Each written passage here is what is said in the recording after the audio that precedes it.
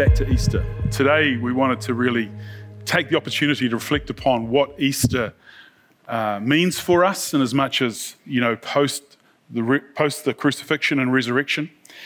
And we find ourselves, like the disciples did in this week, reflecting upon what it was that has occurred. And of course, we know the story, but to engage with this story is a reminder of just how significant not only the death of Jesus is and the resurrection of Jesus is, but the resurrection appearances. Now, there were 13 times that the scriptures record for us where Jesus appeared to individuals or appeared to a crowd up to 500 people. The final one being when Jesus appeared to Saul on the road to Damascus. But what we're going to do today is we're going to focus upon two people, one called Cleopas and the other we don't know the name of. Commentators have tried for a long time to guess that person, but we're just going to leave it at that. Cleopas and his friend, as they were on their way after the crucifixion, and they were heading away to a place called Emmaus. And there they had an encounter with Jesus, and I want us to be able to pick up on this story and help us identify a little bit with the way they were feeling, and that can resonate with how we can often feel in our own faith journey.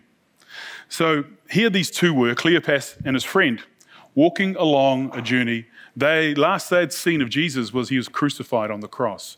And of course they were depressed, disillusioned, and defeated.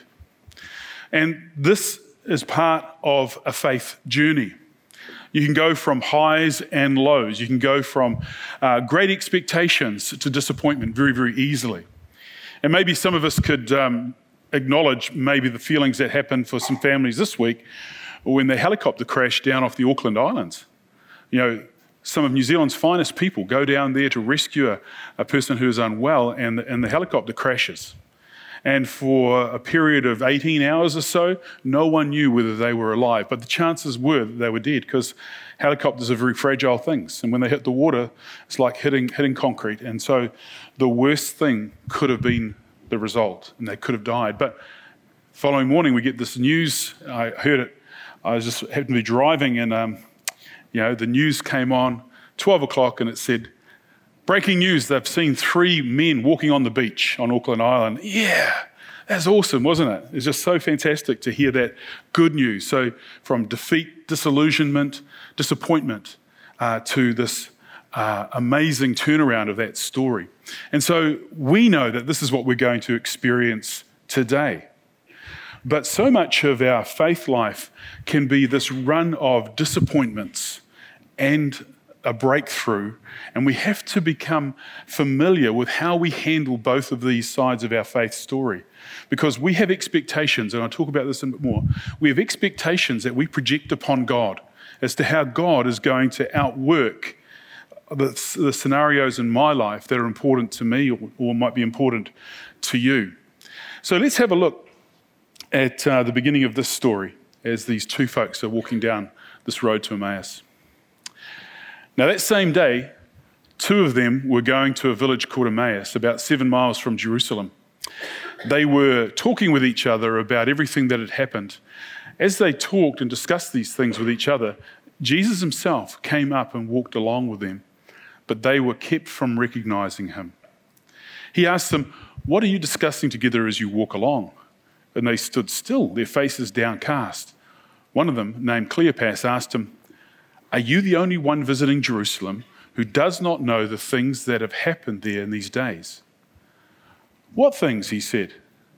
"About Jesus of Nazareth," they replied. "He was a prophet, powerful in word and deed before God and all the people. The chief priests and our rulers handed him over to be sentenced to death, and they crucified him. But we had hoped that he was the one who was going to redeem Israel. And what is more, it is the 3rd day, and since all this took place. In addition, some of our women amazed us. They went to the tomb early this morning, but didn't find his body. They came and told us that they had seen a vision of angels who said he was alive. Then some of our companions went to the tomb and found it just as the woman had said, but they did not see Jesus." They did not see Jesus. There's some words in here that I think are very poignant. for all of us. At the beginning of this conversation Jesus had with them, these disciples, which they were at one level, said these words. They said, but we had hoped. But we had hoped. Those words are some of the saddest words, aren't they? But we had hoped. In other words, there were expectations, and yet because of those expectations, there has been a built-up of excitement and anticipation, but then we hoped, and that fell over. That hope was lost. Now, we've all had this experience before. We had hoped, and we can start to fill in the blanks. We had hoped about our health. We had hoped about our finances. We had hoped about our primary relationships. We had hoped about our business. We had hoped about our kids. These are the stories of our lives. And we need to understand how we actually work this through in a way that allows for the challenges and disappointments of life not to erode our faith away. You see, these two walking down this road are no different to you or me in any given time of our lives. Walking with some questions, walking with some expectations of what it is that should have happened or could have happened, and yet that didn't come to pass. And so here we find that Jesus walks up alongside Cleopas and his friend, and it could be you or me in any given situation where you're feeling distressed, distraught, disillusioned, and defeated. And you're going to find yourself now in a place where everything about your faith is now hinging on what happens next with this talk with Jesus. We had hoped. One of the things that we have is that we have this addiction to security. We have an addiction to security. And the thing about a relationship with Jesus is that it has never given us a security at the level where we can anticipate every move of God and everything that's going to come our way in our life. This addiction to security ends up creating a form of idolatry where we project upon God more than he's ever promised us. But what we have been told by him is that he'll never forsake us and he'll never leave us. But he didn't promise us a bump-free ride, okay? And so here these guys are walking along this road, and let's put a few bumps in the road, okay, in your imagination. Let's put a few valleys in there, let's put a few bumps in there, and let's create something a little bit more realistic than this flat paved pathway that we anticipate them walking upon. Does it make sense? Yeah. See, we don't know how God is going to outwork his word in our lives, but he has said he'll never forsake us and he'll never leave us. And whilst we're on a bit of a rugby theme, I thought I'd throw in some more rugby stuff because I like using that as an illustration. We can look at life a little bit like a rugby game, and we say our team is going to win. But then if I was to ask you in more detail and say, how is our team going to win? You can't be any more specific than that, can you? But you can have confidence and hope that your team is going to win. When you look at a rugby game, you'll be surprised by who scores the tries, who kicks the goals, who does the tackles. And some of the most classic rugby games that sort of mark New Zealand history have been the World Cup rugby games. You know, All Blacks have lost when they should have won. And back in 2011, they even made a movie about the win at Eden Park on that day, because the guy who scored the only try for the All Blacks was the front row prop. All big ups to front row props, the most intelligent, good-looking guys on the paddock. Just a little bit of personal insecurity coming out there. And then the person who kicked the penalty goal was the fourth selection point for that position. And only a week before that game, the coach rung him up and he was catching whitebait on the Waikato River. Great story. But no one would have picked that, would they? No one could have written the script. But they won by one huge point. Okay? They won. And you see, we ourselves can't anticipate how God is going to move, even though we're being told that we're on a winning team. Okay? And the beauty of that is that we get to walk by faith, not by sight. And that's what this whole journey is about. We want to close the gap, don't we, between the sort of the black and whiteness of our faith. We want the yes and the no, and we want it to be nice and tight. So this is how God operates. Here, yes, here, no. But life doesn't work that way. God is saying faith exists in the grey that's here, between the black and the white. But we spend our lives trying to squeeze the grey out of it. And how do we do that? Well, we give advice to God, don't we? Tell him what to do, how to do it, when to do it, why to do it, and who to do it to. Yeah? And God is saying, no, it doesn't work that way. I can't even trust you with a picture. You're not capable of the picture that I carry. But in here is where faith exists, in the uncertainty. That's where our journey is. You don't need faith in Jesus if everything is black and white and you follow a set of principles and rules. Faith exists in that place of mystery. And that's exactly where these two disciples were as they walked along the road. They were trying to reconcile the mystery of God. It's like we'd seen this miracle man. We'd heard the words of a prophet. He had astounded us with the things that he said and he did and the way that he acted towards us. And now the last picture that we've got in our minds is of him being crucified on a Roman cross. And just to mess it all up, somebody now says that he's gone from the grave, and we don't know what that means. We don't know what that means. One of the things that carries on in this story is how deep the story goes back into the Old Testament. And we start to see that this wasn't an event that just came to pass over 3 years of Jesus' life, but it was a period of time, of history, that brought these events together. The first thing that Jesus said to them is said this. He said to them, this is on the road to Emmaus, "How foolish you are and how slow to believe all that the prophets have spoken. Did not the Messiah have to suffer these things and then enter his glory?" And beginning with Moses and all the prophets, he explained to them what was said in all the scriptures concerning himself. Now, I would love to have eavesdropped on that conversation. If there's any one conversation in all of biblical history that I was allowed to be a little grasshopper on somebody's collar with, or, a mouse in the backpack and listen, this would be the one. I just love to have been there when Jesus, probably even without the help of the scrolls, just explained scripture after scripture, verse after verse, prophecy after prophecy of how it was that God lined up this opportunity for the Saviour to come to pay the price for our sins.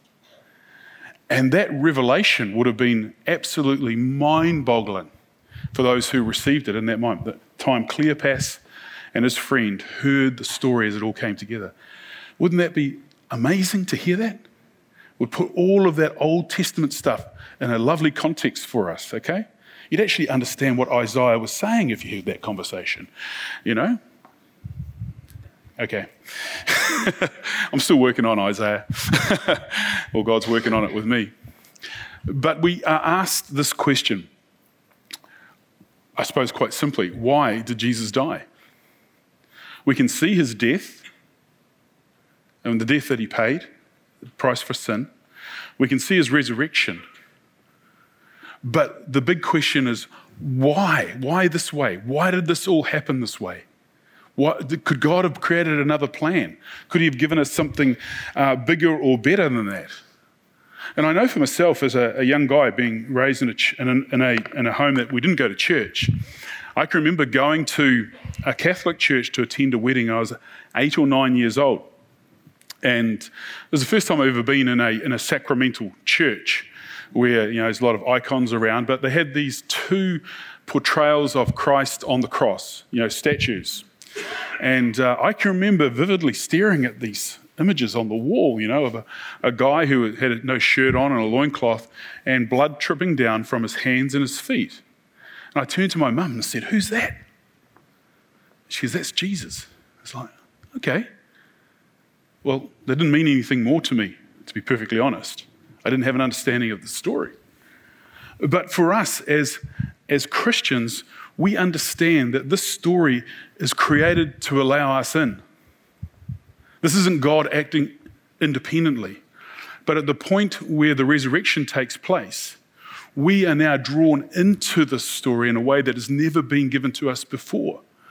The coming of the Holy Spirit is still yet to come at Pentecost.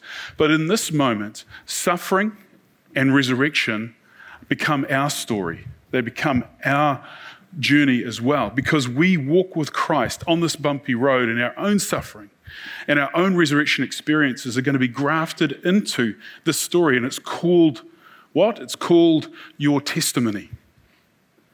It's called your testimony. A mate of mine, Chris, who's a pastor in Auckland, took on this church that was really, really struggling. And they couldn't afford to pay the pastor a salary. And so what happened was, because the church had a building, the church family, the pastor's family, moved into the church to live there. And Chris's son was going to school one day, and somebody said to him, "Oh, where do you live?" And he says, "Oh, in a house down the road." And his father picked up that he had told a lie. And he said to him, "Son, why don't you," I'm not using the son's name because it's such an obvious name, you'll know who I'm talking about. He said, "Son, why did you tell him that you lived in a house down the road, not tell him that you lived in the church building?"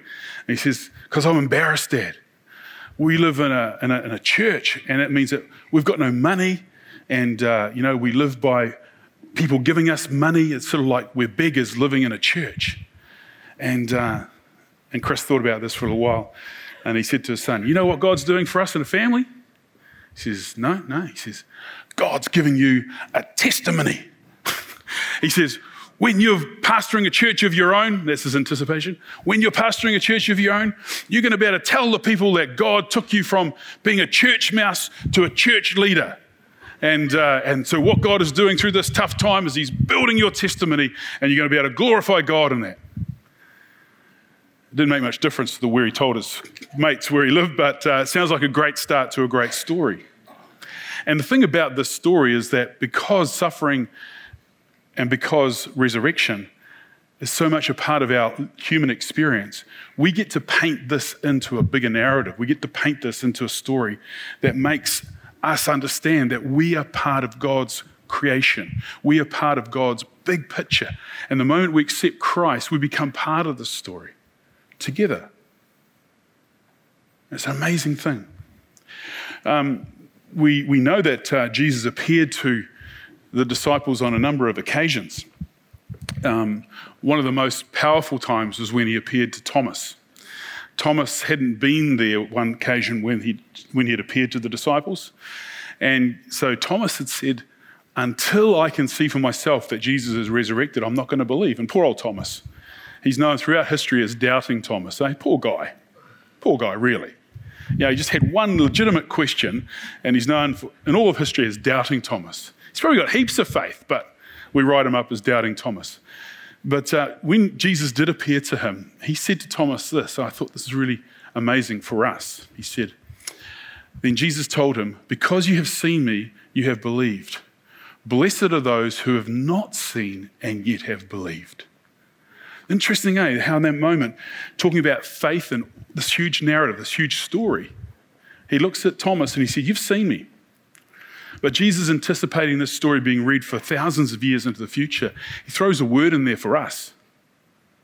Do you like that? He says, "But more blessed are those who have not seen and believe and yet have believed." That's us.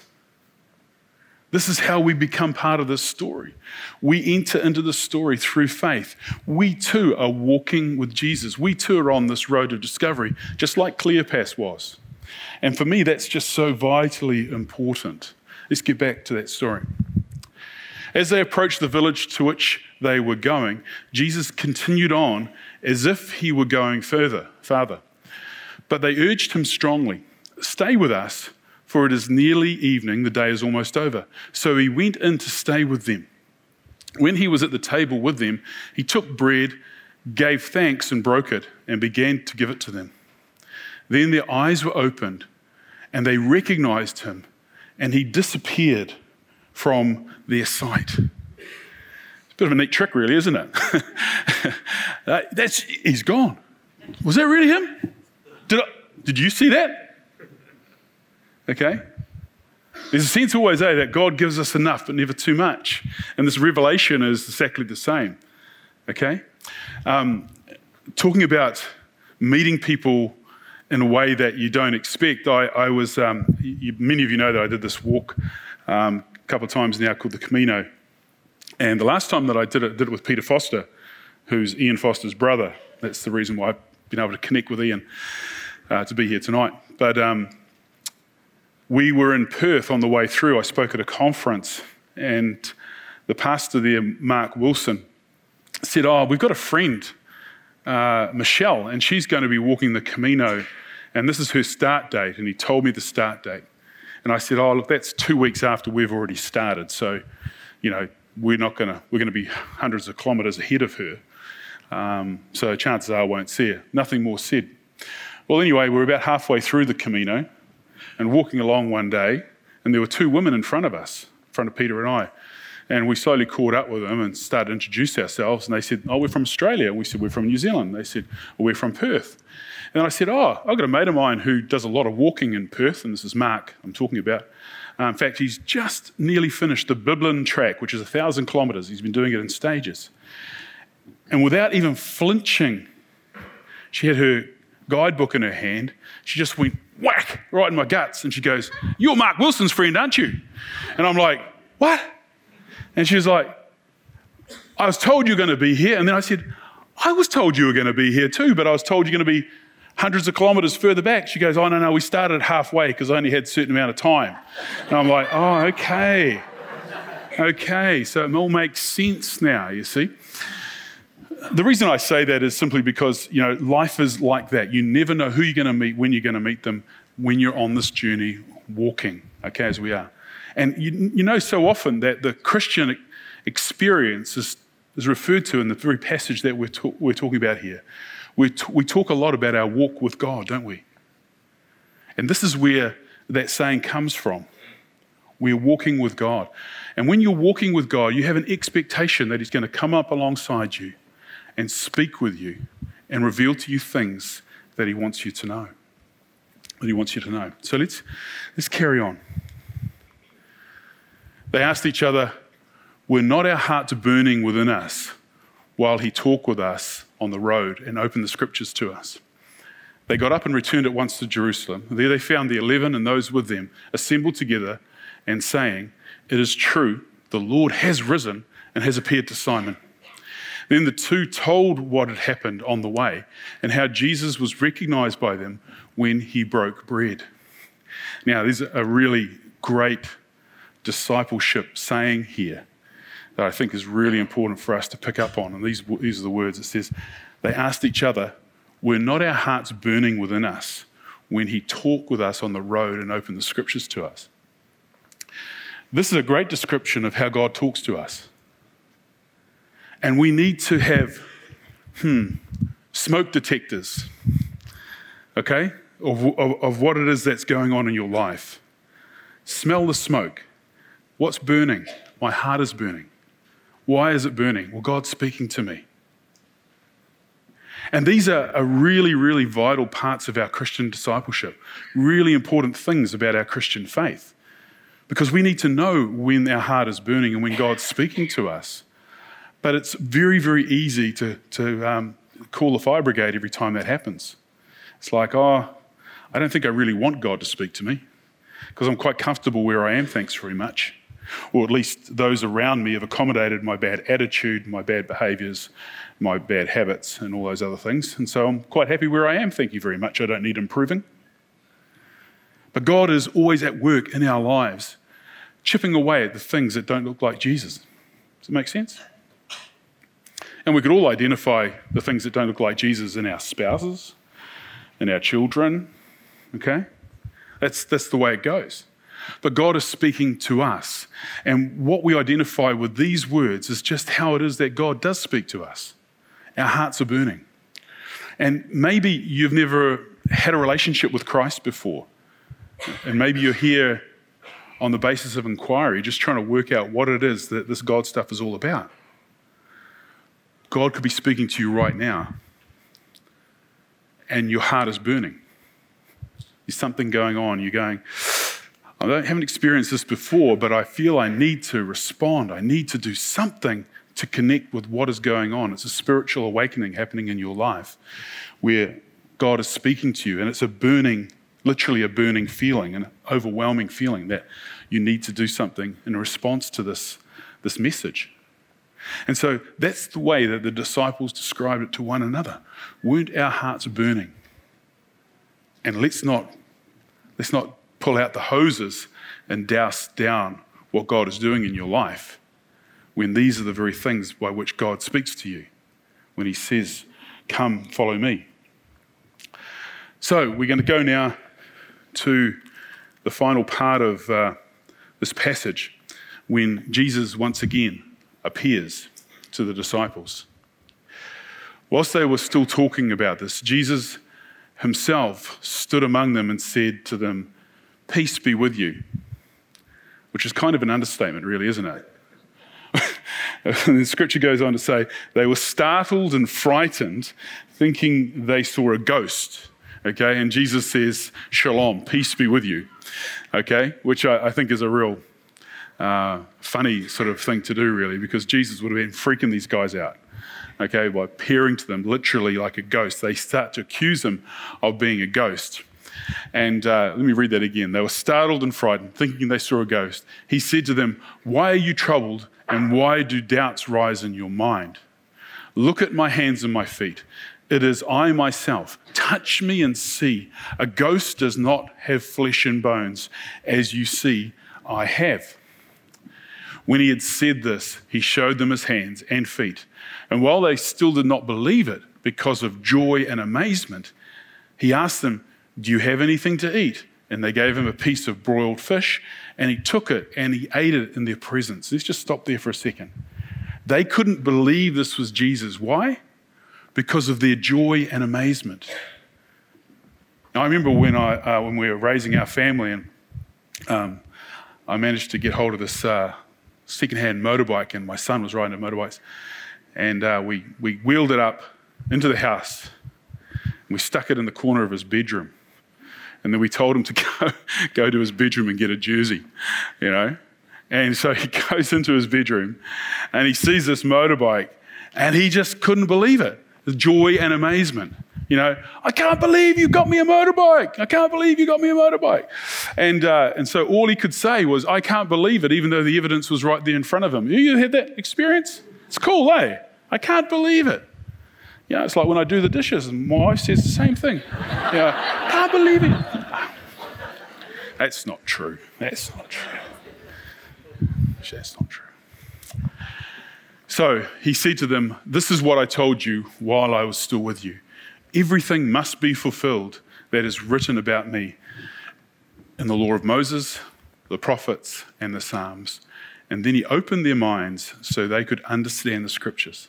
The second time in one day that Jesus has said, you need to understand the scriptures. You need to understand what the words of the prophets were saying and the law of Moses. And by doing this, Jesus is pointing towards the scriptures and pointing towards our understanding of what it is that we must have to be followers of Jesus. And so we're going to finish this morning by breaking bread together. Last week, if you were here during our production time, we didn't do what is a tradition of breaking bread on Easter. But today we're going to break bread. And I'm going to allow us some space and time to do something that you probably don't do very often. And that is going to have a couple of minutes silence. You'll feel the tension in the room as the silence extends because we're so used to having our lives filled with noise. But what I'd like you to do in that silence is close your eyes and imagine that you're on that road. Is that road dusty? Is it bumpy? And Jesus is drawing alongside you. And what is it that he's saying that's going to burn your heart today? Now, the communion elements are going to be handed out, but just be interrupted by that. Don't wait for that. And just allow this time for the Holy Spirit to speak to you. Let's do that.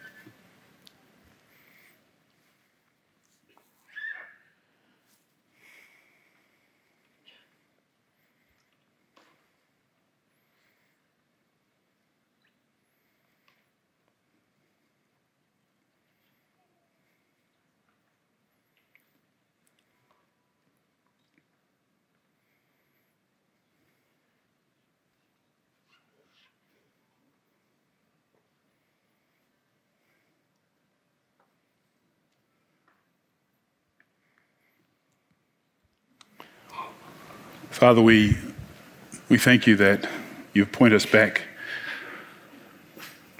to these simple elements of the bread and the wine. And you tell us to remember the night that Jesus was betrayed and how he took bread and he broke it, saying, "This is my body broken for you." And then in the same way, he took the cup and he said, "This is the blood of the new covenant." And he said that he would not drink it with us again until we enter into this new kingdom with him. And so, God, we take this meal and we know that it's a meal that bridges eternity.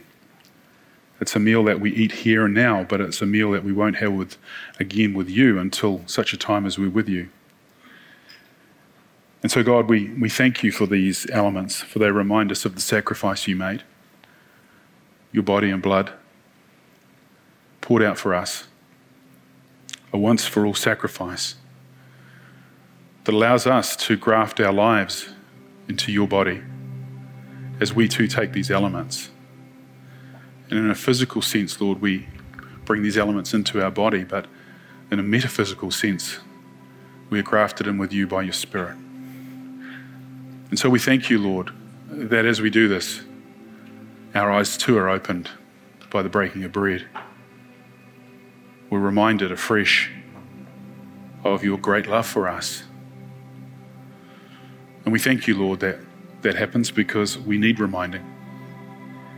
We need the simplicity of silence, the beauty of these simple elements, and just a reminder that we're your children, created in your image, given life, given purpose, and given eternity. So we now eat and we now drink together, for we are your body, the body of Christ, the church. We do this in Jesus' name. Amen.